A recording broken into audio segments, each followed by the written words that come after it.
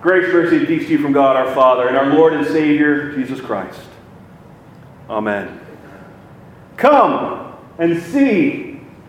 Come and see, said Philip to Nathanael.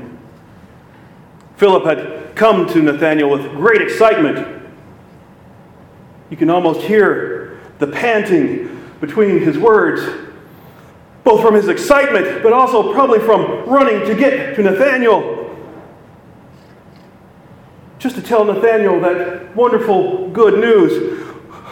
We have found him, of whom Moses and the prophets wrote, Jesus of Nazareth, the son of Joseph. Nathanael, who in the other Gospels we believe to be Bartholomew, replied with markedly less enthusiasm.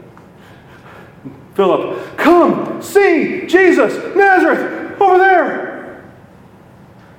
Nathanael, can anything good come out of Nazareth? Two totally different responses to the good news. But it's hard to blame Nathanael. It's hard to blame him for not jumping at Philip's words, because the world had been waiting since Adam and Eve's fall into sin for the Messiah to show up. The prophets kept proclaiming. Moses promised. And then to add insult to injury, there had been many false messiahs. No wonder Nathanael was skeptical. I would be skeptical. Besides that, Nazareth wasn't known for anything big or great. It was a small town. And here's the kicker. It's not even mentioned in the Old Testament. The Old Testament says that the Messiah will come from where? The city of David, right? All it says about Nazareth is that he will be called the Nazarene. But the city itself is never mentioned. How could the fulfillment of the law and the prophets come from a place that is never even mentioned by the law and the prophets? I mean, it's kind of like saying, can anything good come from Stillwell? Or Park Hill? Or maybe even smaller, Briggs? Proctor? They don't have a university. We do. They're not the capital of anything. We are. Can anything good come from one of those places? But even if something big did come from there, especially the Messiah, how would you know? How would you know? How would you know that the Messiah had showed up? If Jesus walked through those doors here today, how would we recognize him from any other man who walked in off the street? We wouldn't. He would look just like any other man. He would sound just like any other man. He would not have a halo to give it away. He wouldn't glow as he will at the Transfiguration. He wouldn't be accompanied by a host of angels like he was at his birth. However, he may, as we find out in our reading today, have some fishing buddies along with him. But then again, Bruce might show up in a minute and have his fishing buddies. He likes to fish. But I don't think Bruce is the Messiah. Don't tell him I said that.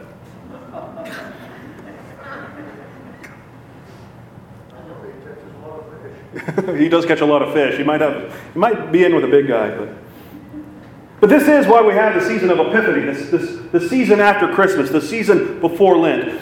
In this season, we see many of the ways in which the Messiah is revealed. This man who looks like none other, like every other. There's nothing special. We see how this man, this rabbi, this teacher from this small, insignificant town as Nazareth is actually more than just a rabbi, a teacher. But he is, in fact, the Messiah, the Savior of the whole world. That he wasn't just any man, but the Son of the living God. There is no way you and I could be as ignorant as those first century Jews and Gentiles, right? There's no way enlightened Christians like us could miss the Messiah, right? Actually, yes, we could, and we do. Friends, we miss Jesus all the time.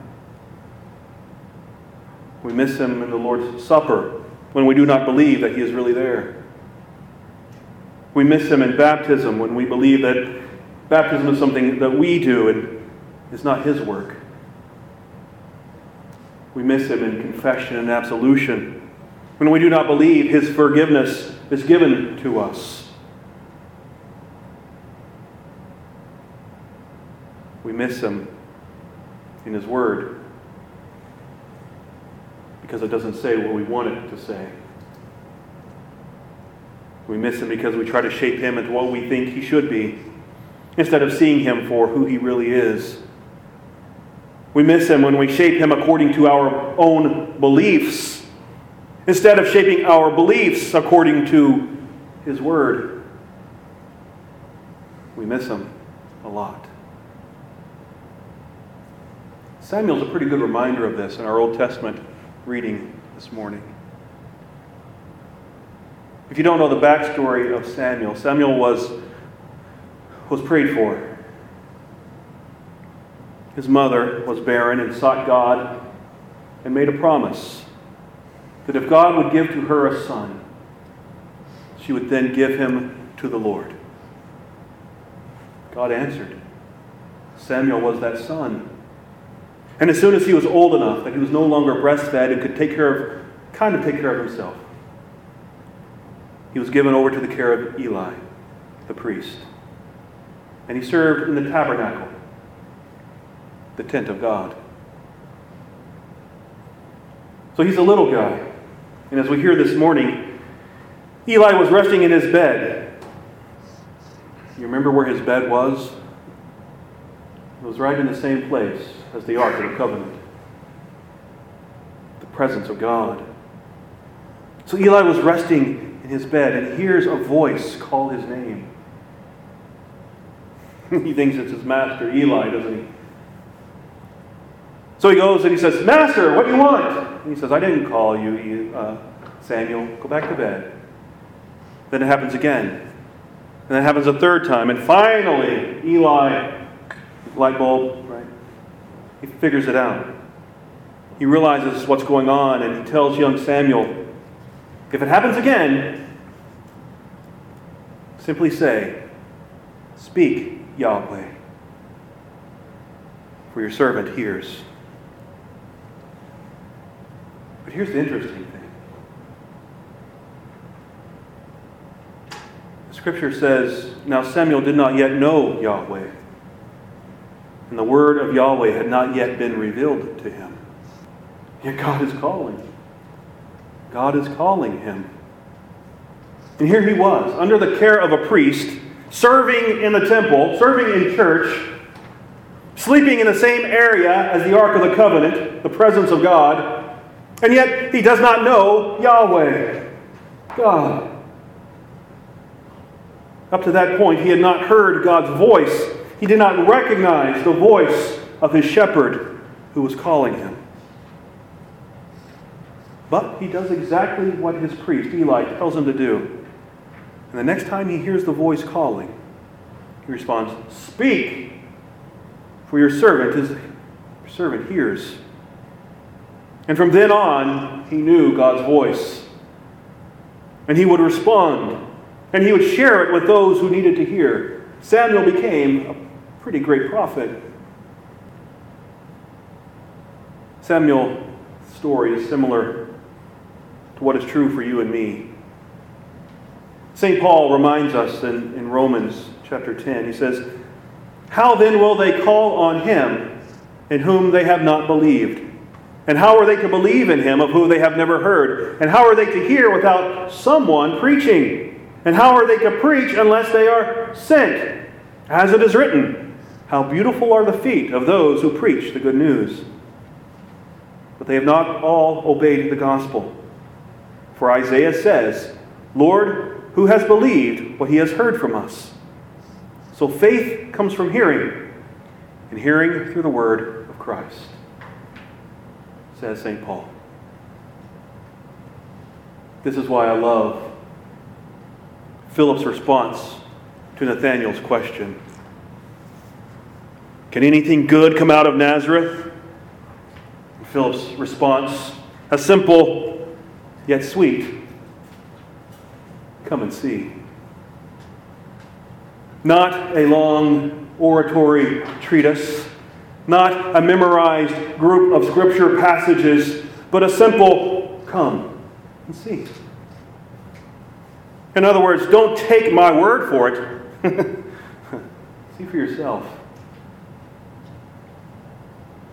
And notice that he doesn't say, go and see. He doesn't say, go, find out. He says, come. It's not a go find out for yourself as much as it's a, look, brother, I'm going. You can come with me if you want to and see what I'm talking about. I love that. It's great that Philip brings Nathanael to Jesus, just as in the reading before, as I mentioned, Andrew brings Peter to Jesus. This is how evangelism works, isn't it?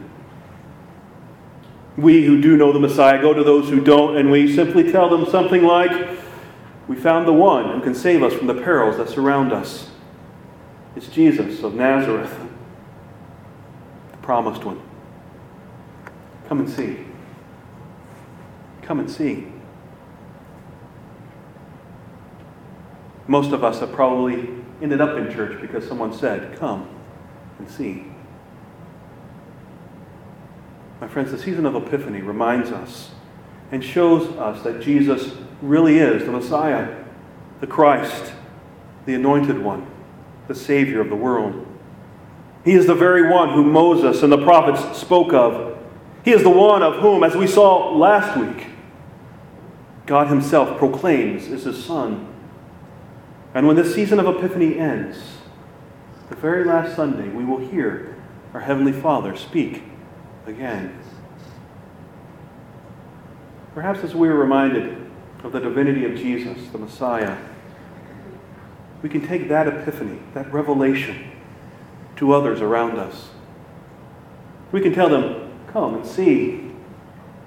We can bring them to Jesus, for he is most definitely here. Amen. And now may the peace that passes all understanding guard your hearts and your minds in Christ Jesus. Amen.